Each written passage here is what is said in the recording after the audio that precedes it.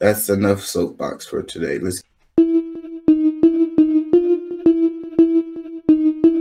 into some stories. End stage capitalism, where companies like BlackRock and Vanguard are going in and buying in cash all the available single family homes, driving up rent prices. The average rent in this country has gone up 200% in the last 7 years.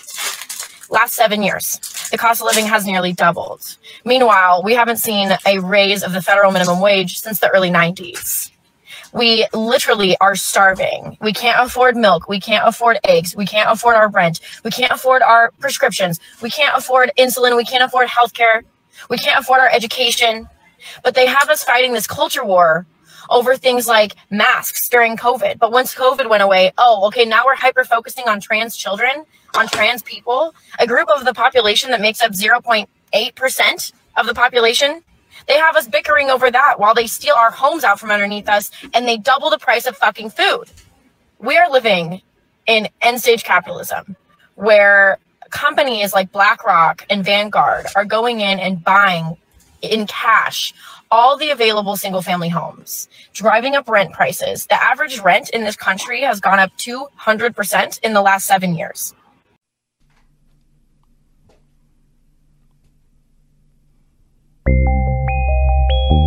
Hey, this is a shout out to the whole.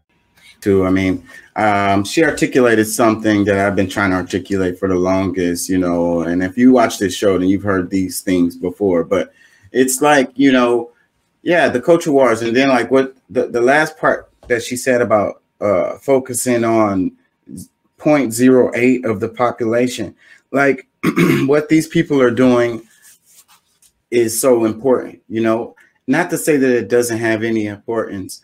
It's just that we have so much more other things going on to be focusing our energy on, I mentioned it before in the other show, like I feel good about the boycotts in a certain way because it shows the power of the people, except that it's just being driven into a really effective, activity. We should be focusing on what hurts all of us. We're all in the same game. We're all dealing with the same stuff.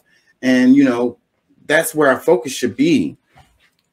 Let me read. I'm a little distracted. Let me read this. It says, this is a comment on here. It says, I'm at a point where it seems it doesn't matter how many leftists bring up statistics or facts about the cost of living.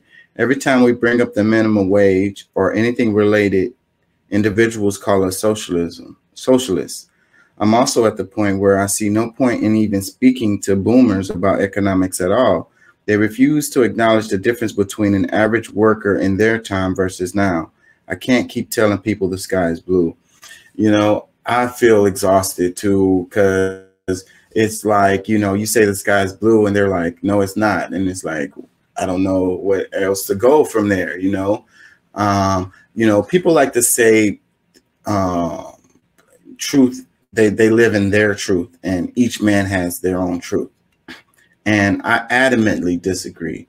I believe there's only one truth, whether you align yourself with it or not, whether you acknowledge it or not, there's only one truth. There's each individual doesn't have a truth. That is just not how the universe works. You walk off of a side of a building, you're going to go splat. And that is the truth. Each individual, it's like saying each, depending on person's perspective or their point of view or what they consider their truth, some people are going to walk off the building and float away. Some of them are just going to float, other ones are going to go up in the air or whatever. Some of them are going to be able to, land on the ground on their feet and all this. That's craziness. No, there's only one truth. If you walk off the building, you're going to go splat. That is the truth. What's up, Pat? How you feeling, man? I'm afloat.